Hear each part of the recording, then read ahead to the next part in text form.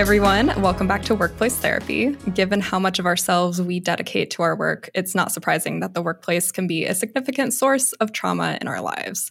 So if we're going to work together, we need to learn how to heal together too. My name is Skylar Lewandowski, and I'm here with my co-hosts Scott Arrieta and Sarah Gold. So let's begin today's session. In the current market environment, many of us wouldn't be surprised if our companies froze hiring or even conducted layoffs. But we would be surprised if we were suddenly locked up at our computer with no communication, and it took tweeting our CEO to find out if we still had a job. This is exactly what happened to Hroldr Thorfleisen, sorry if I mispronounced your name, who goes by Holly. Holly had been locked out of his computer for 9 days without any communication from Twitter when he decided to try to get answers from his CEO, Elon Musk. Thus ensued a very interesting exchange. Holly asked Musk if he still had a job, and Musk responded asking Holly what he even did at Twitter. Not the greatest start. But Holly responded with his recent accomplishments, including saving the company over $500K in a SaaS contract and leading prioritization of all design projects. Musk responded with laughing emojis. Yeah, this was going downhill really quickly. So Musk went on to question Holly's work ethic, his disability and accommodations for said disability, and overall call him, quote unquote, the worst. Eventually, Holly and Musk had a private conversation off of Twitter where they seem to have resolved the issues, and Holly is still considering working at Twitter. But I really wanted to break this down and start at the beginning. So, Sarah, what are your thoughts on having Holly have to tweet Musk just to find out if he had a job? I think I am having the same reaction as any listener would have with this story. It is the perfect case study and example of the way not to do business from a variety of perspectives. The fact that now for a company as big as Twitter, is it okay for the CEO not to know what every single individual does and impacts? Sure, that's fair, that's fine. But for you as the employee to have to seek out whether you have job security is absolutely awful. And then to focus on a person's disability and accommodation needs violates so many ethical issues and federal guidelines that are there to protect human beings. But I think that this is a symptom of a bigger issue that we have going on in large companies, especially tech companies, unfortunately. And I know we've all worked for one before, where we have leaders who do not understand employment law, accommodations, protected class, performance management, and they assume that because they have the money and the resources, that they're owed the title. And from a very traditional perspective, with that title comes great responsibility. And that's why there's so many programs out there with MBAs and certifications and letters behind your name, because when it comes to people's livelihoods and their jobs, like this particular individual who had been there, you have to know and understand ethically what is at stake and what you legally can and can't do. Because it's not just a protection of the employee, it's a protection for the company.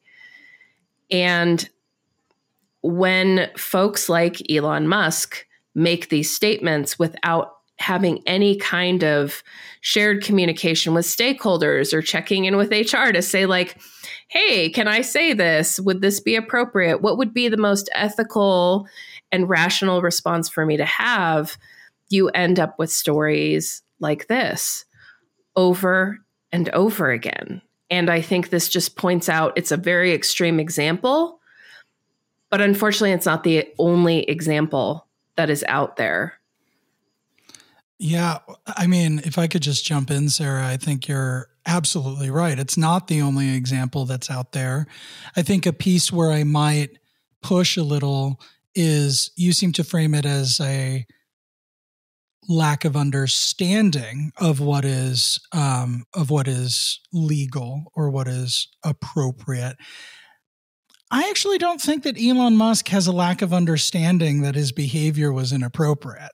I think it was actually I think it was the second thing that you said, which is like, once you reach a certain level of positional authority and or wealth, for which he has both, the incentive to like play by the rules or even engage with other humans as humans, it's diminished unless it's intrinsic to who you are. It's not going to come out. It's much easier to become more insular, more convinced of your own superiority, because that's what your feedback loop actually communicates to you on a daily basis. I've got more money than you. I'm more powerful than you. People think I'm a genius, and so therefore I'm just going to treat you however I want to, right? Because what are you going to do about it? And like, I think that unfortunately that level of like hubris and egomania kicks in at much lower levels than Elon Musk. There are people who get their first manager title and man, they're on par with, the pantheon of gods, like ruling over us mere mortals.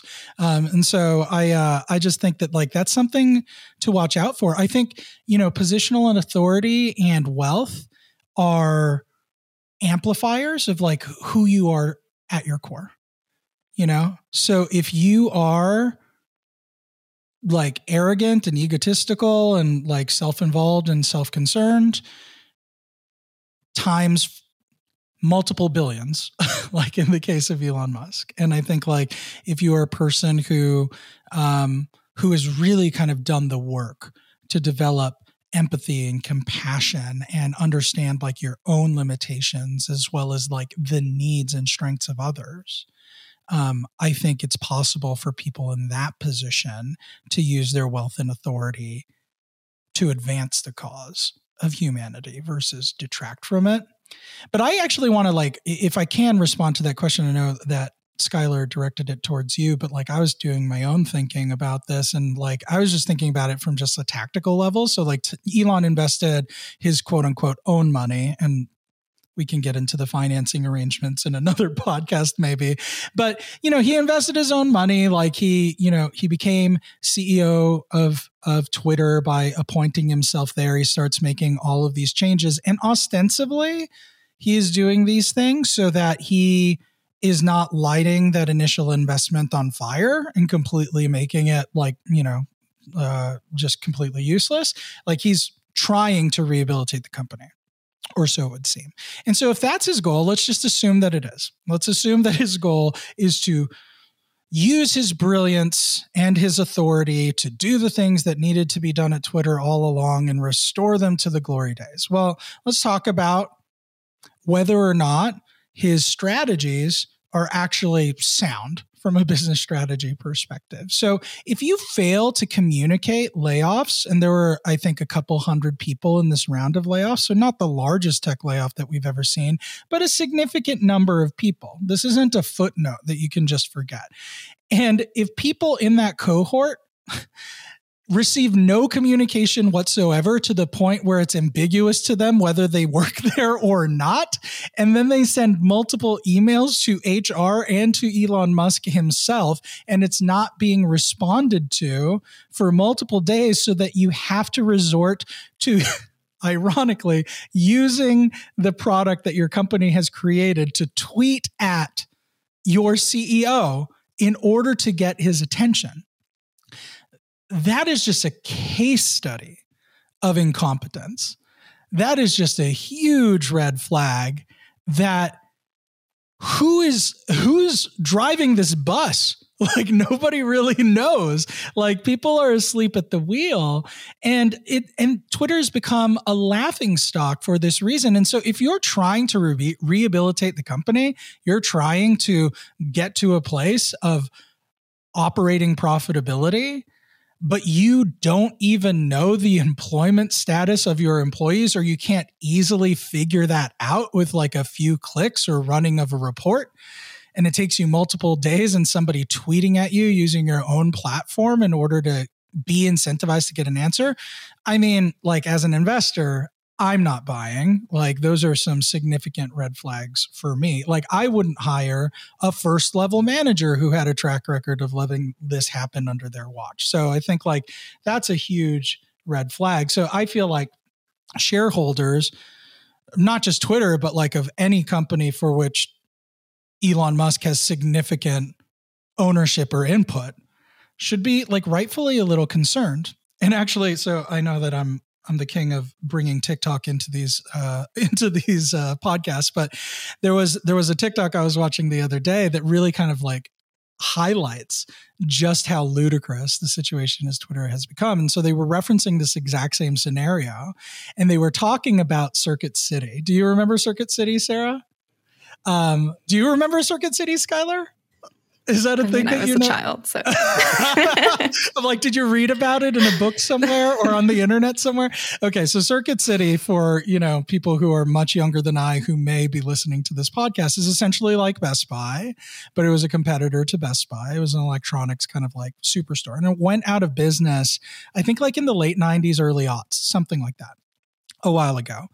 And this guy was talking about how when Circuit City went defunct, in order to kind of advance their careers, like he and a group of friends knew that Circuit City was at the verge of bankruptcy, that no one was behind the wheel, and they just basically gave themselves elevated titles, said that they worked those titles at Circuit City, put each other as their own references, because they knew that nobody was running the ship from Circuit City's HR perspective. And so, okay, obviously not an ethical story. Like that's not the point of the story. The point of the story is that Circuit City was so defunct that this group of people knew that they had an opportunity here where there's zero accountability because nobody was like manning the ship at the end of the day. And the punchline to the story was, Twitter's the new Circuit City. This happens once in a generation. Everybody give yourself elevated titles because literally nobody is checking the inbox over at Twitter's HR. And I'm like, dubious strategy, but really good kind of example of just how bad this really is. That is hilarious. And yeah, you can put any of us as your references and we'll say that you have your title. And I think tying it back to our last episode on psychological safety, if I were at a company that I wouldn't know the next day if I could even access my computer and then wouldn't receive an email around, packages around the layoff or what I could do next, that would create such an internal fear of like even just waking up for work the next day.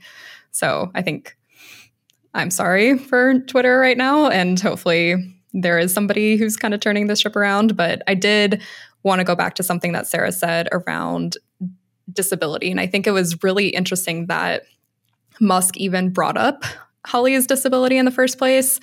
I mean, Musk has been very open about his own Asperger's diagnosis, but I'm still confused on like how he thought questioning Holly's disability was even like related to the question of, do I work at Twitter? So Sarah, I would love to hear your thoughts on like, why do you think he even brought that up in the first place? I think it comes from a place of defensiveness with him. And because, as Scott mentioned, there's this idea of there's no incentive to play by the rules, is what I think you said, Scott. He doesn't want to play by the rules. So he's going to throw everything out there and say like, yeah, you not only don't have a job, but what you think you did doesn't matter. And by the way, did you know you had a disability too? Let's let everybody know about it. It's, to him, at least he appears that this is just a very laughable situation and scenario. And so I think it's him highlighting his own defensiveness because people came at him about these comments. And so it was him defending himself to say, well, no, he also has a disability. Yeah, I think you're exactly right, Sarah. And this reminds me of, there's actually a term for this called an ad hominem attack, which is basically like somebody has a position, right? And rather than engaging with the position, because how are you going to engage with this position if you're Elon Musk? You could engage with it and say oops, we messed up, that wasn't acceptable. He doesn't have that kind of character. So he's not going to do that. So what if you are a billionaire egomaniac, in charge of a company? What's the way that you're going to respond to that? Ad hominem attack, which is basically I'm going to ignore your question completely, and I'm going to change the narrative so that it's all about you and how you weren't doing anything here to begin with. You didn't really have any value here. Laying you off was not consequential. And why would I have given more than an iota of thought to that? Because it's you're not very important anyway. Right. And I think that there's lots of examples of this being done, especially in politics, where it's very par for the course to not actually engage with an idea or a question. And it's almost like an art form or an expectation or a competency to basically deflect and turn it against that person's character, ridicule them, discredit them, so that the question that they asked or the position that they're maintaining is just irrelevant, just like them. They're irrelevant. And I think that's what Elon was really trying to do in this situation. But he just made himself look bad, honestly. I think what's so sad about this whole situation is something that Skylar mentioned, which is I can't even imagine not knowing my status when I woke up that day for work. And people won't be talking about this topic, even a year from now, it'll be something that passes. But for this person, this was so traumatic that this will impact their life for a really long time. And I think it just goes to say how careful we have to be when we are working with human beings. And it goes back to that idea of workplace therapy, that there are things that can happen in a matter of moments. This whole, discussion that happened was so quick, and yet the impact was felt across the world.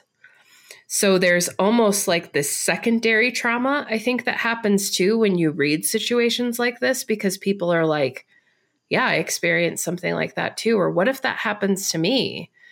Or what if I'm afraid to put that I have a disability because someone's going to call it out. It's terrifying. And so the more we address it so that folks like this can be seen and heard, the more that it makes it, hopefully, organizationally and socially unacceptable to behave in such a way that you completely erode someone's ability to move forward in their life.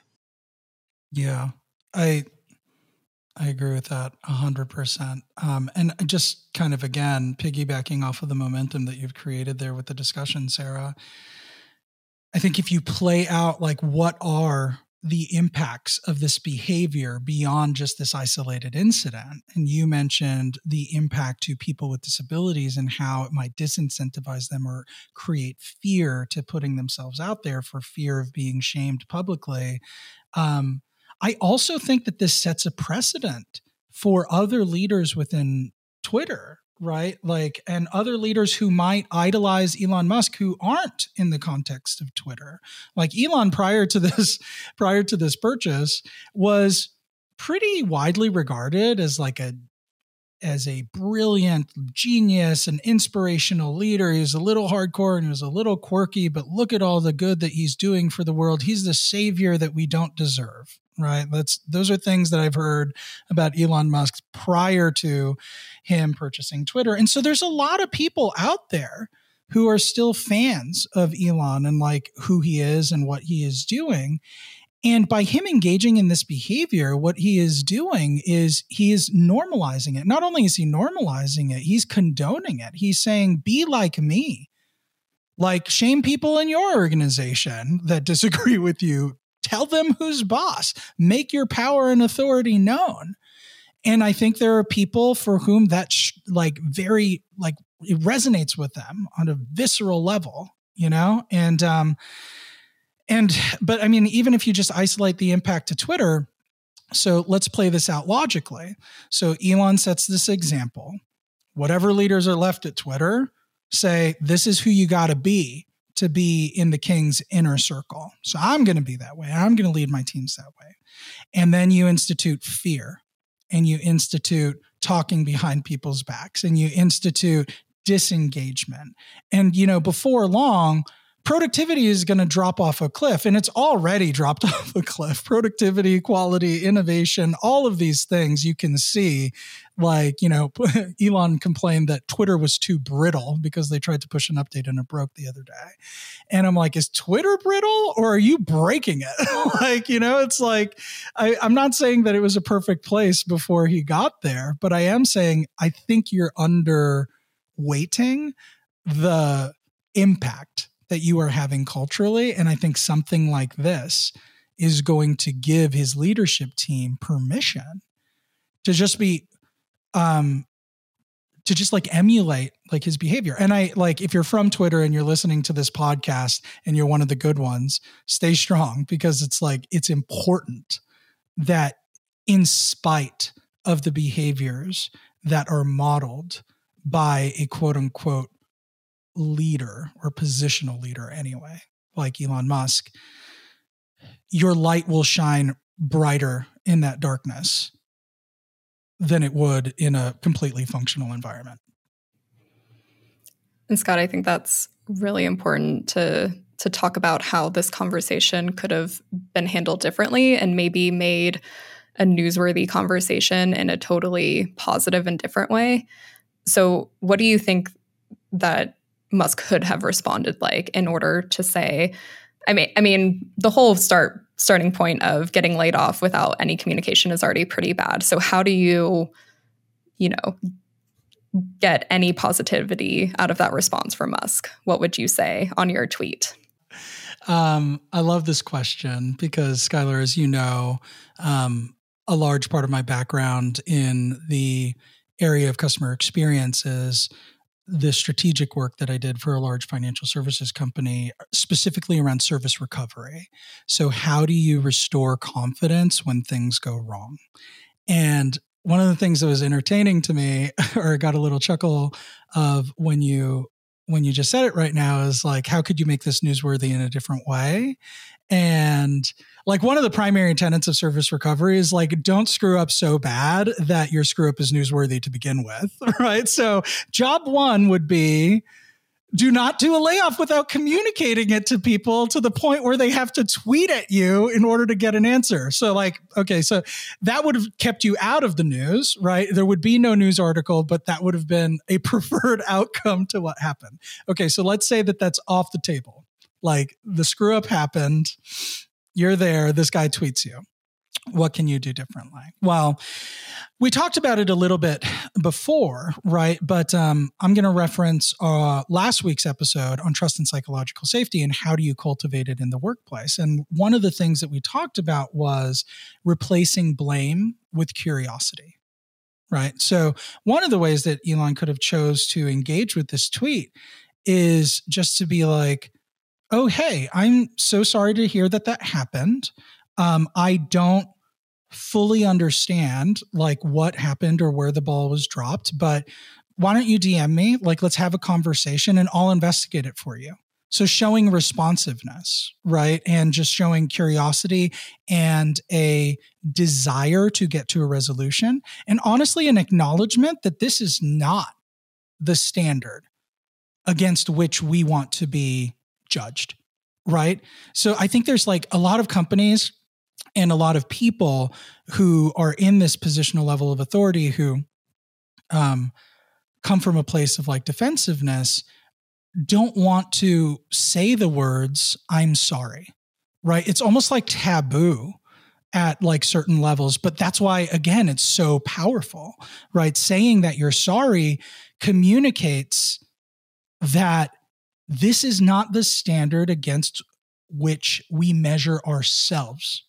And this is not the standard against which we want to be measured against. We're better than this, right? And we dropped the ball this time.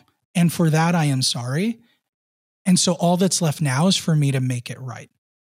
Right. And I think like if Elon had come out of the gate with something along the lines of a statement like that, I mean, my perception of him, it would be tough to reconcile that with like my other data points of him, but it would be the first data point on a path to redemption of him in my mind is that like, oh, maybe he's learning some stuff. Look at you, Elon. But anyway, that's my thoughts. The ultimate character arc we could see. Wouldn't that be so awkward? We publish this podcast episode and then Elon finds like a completely new way of engaging with people. And then I'm like, I don't know if we can leave this up, you guys. I have confidence though it's probably not going to happen anytime soon. I mean, I would love to see it. I would love Me it. too. Me too. Sarah, what do you think Elon could have done differently in his response? I think, Scott mentioned, I'm sorry. I think we could do an entire series, an entire season on just the power of, I'm sorry. And, because what's done is done, right? And so I think, as a reaction, saying that could just be so powerful because he has power and influence, people listen. And like so many times I've said before, he was reactive. He was reacting to a situation, and it was a very visceral reaction. And most people, especially here in the United States, because we have a culture of just like, go, go, go, execute, execute, execute. All we care about is results. It's this rush, and we forget that when we see something like that alarms us, to just breathe.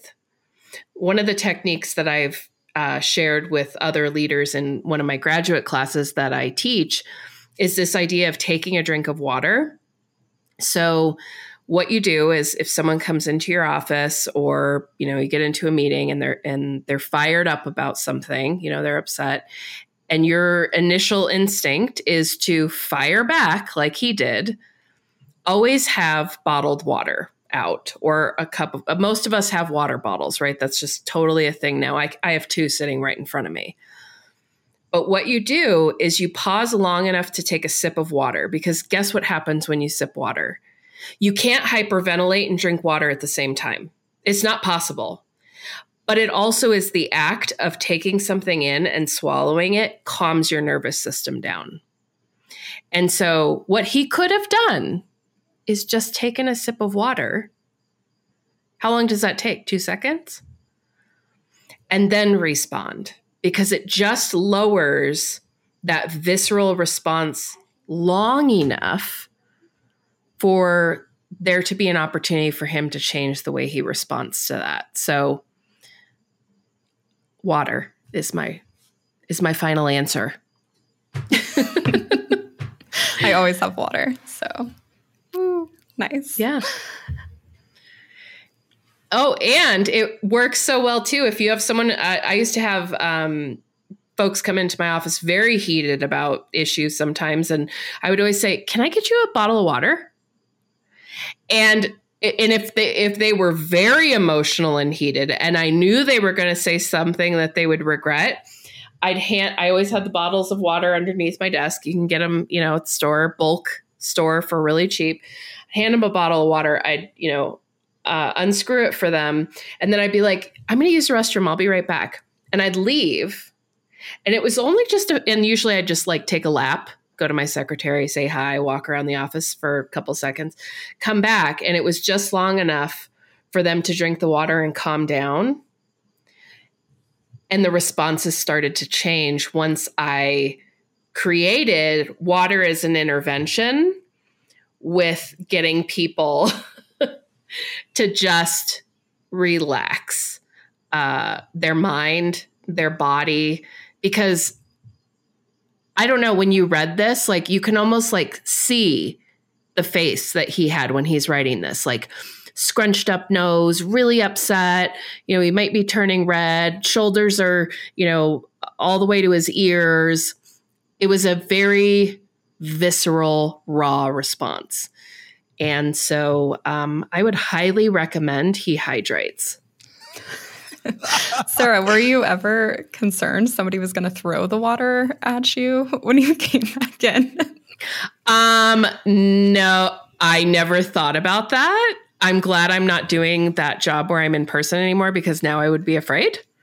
That was the first thing that was the first thing that I thought when you said, I have 2 bottles of water. What? Like one for drinking and one for hurling? Like just as a technique. No, they never, you know what? I think a lot of it is the energy I brought, which was like super calm because I knew they were upset. And the other thing is, like, you always have to remember that people's emotions is awful as what he said was. It's coming from somewhere. It doesn't just like there's not just this complete download from, it's coming from somewhere. And so whatever you feel, it's valid for you to feel that way because it's an emotion and we're human beings. But your response to people and sharing those feelings out loud and getting defensive, that's where he really took a wrong turn. And I think I want to go back to what you and Scott said about just saying sorry. I think I hate now that just saying I'm sorry has now turned into like a legal admittance of like guilt or your company's downfall or that you're responsible. I mean, in this case, Twitter was responsible for laying this person off. But I think a lot of times we're legally advised to not say I'm sorry because it says, oh, then you were in the wrong. So I'd love to hear from lawyers, like, can we please say that we're sorry for somebody feeling a certain way and then move on and not have that admittance? I don't know that lawyers are ever going to tell you that. I mean, maybe there are some out there that will, but like, I think like lawyers are really, they're optimized for reducing your liability and making that as bulletproof as possible. Right. And so it's coming from a really good place.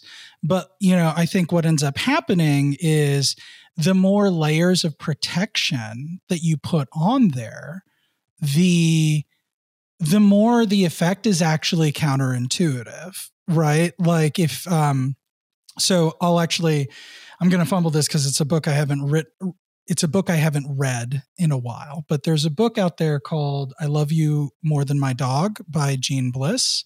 Jean Bliss is she was a longtime chief customer officer for some leading retail brands. She now has her own company and she speaks about customer experience. But this was one of the books that I read as part of my service recovery research back in the day.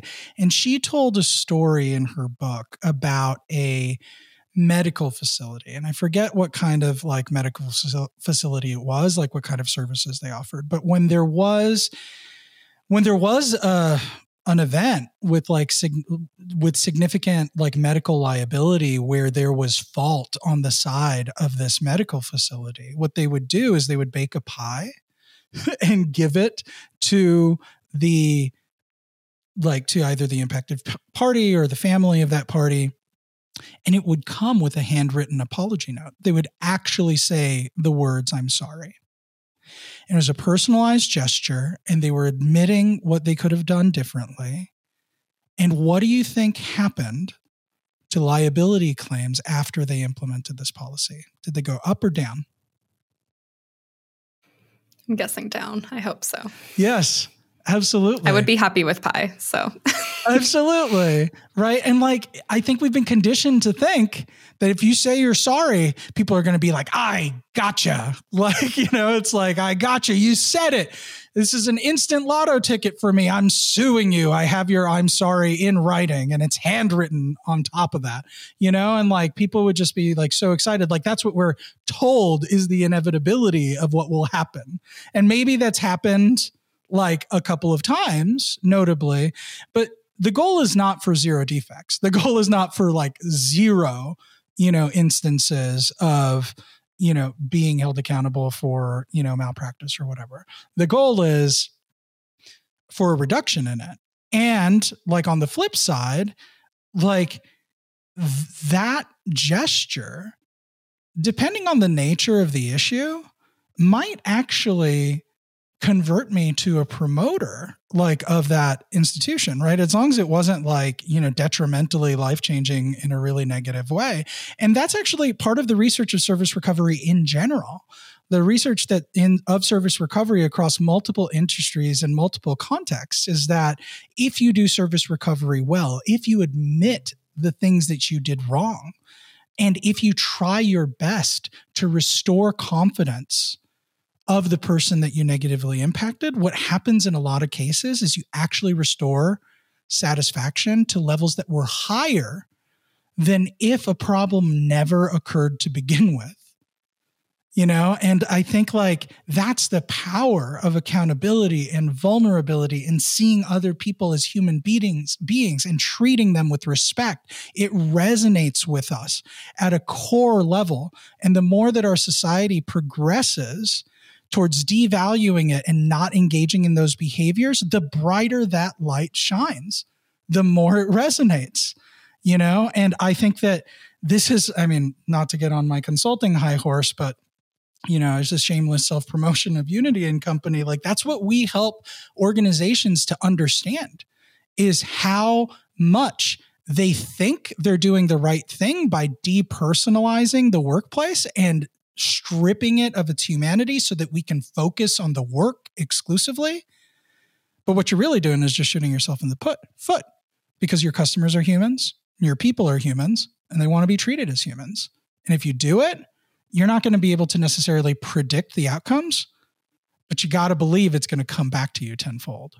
So I think now what I've learned is that Elon Musk should invest in a pie company and, just start sending pies out to all of the people that he is maybe affected by this. I would also personally like a pie, so that would be great. But I think that's all the time we have today to talk about it. And thank you so much for listening and going to therapy with us today to discuss the latest Twitter fiasco. If you are a Twitter employee, we would love to hear your thoughts and kind of how you're doing. And we will see you next time on Workplace Therapy.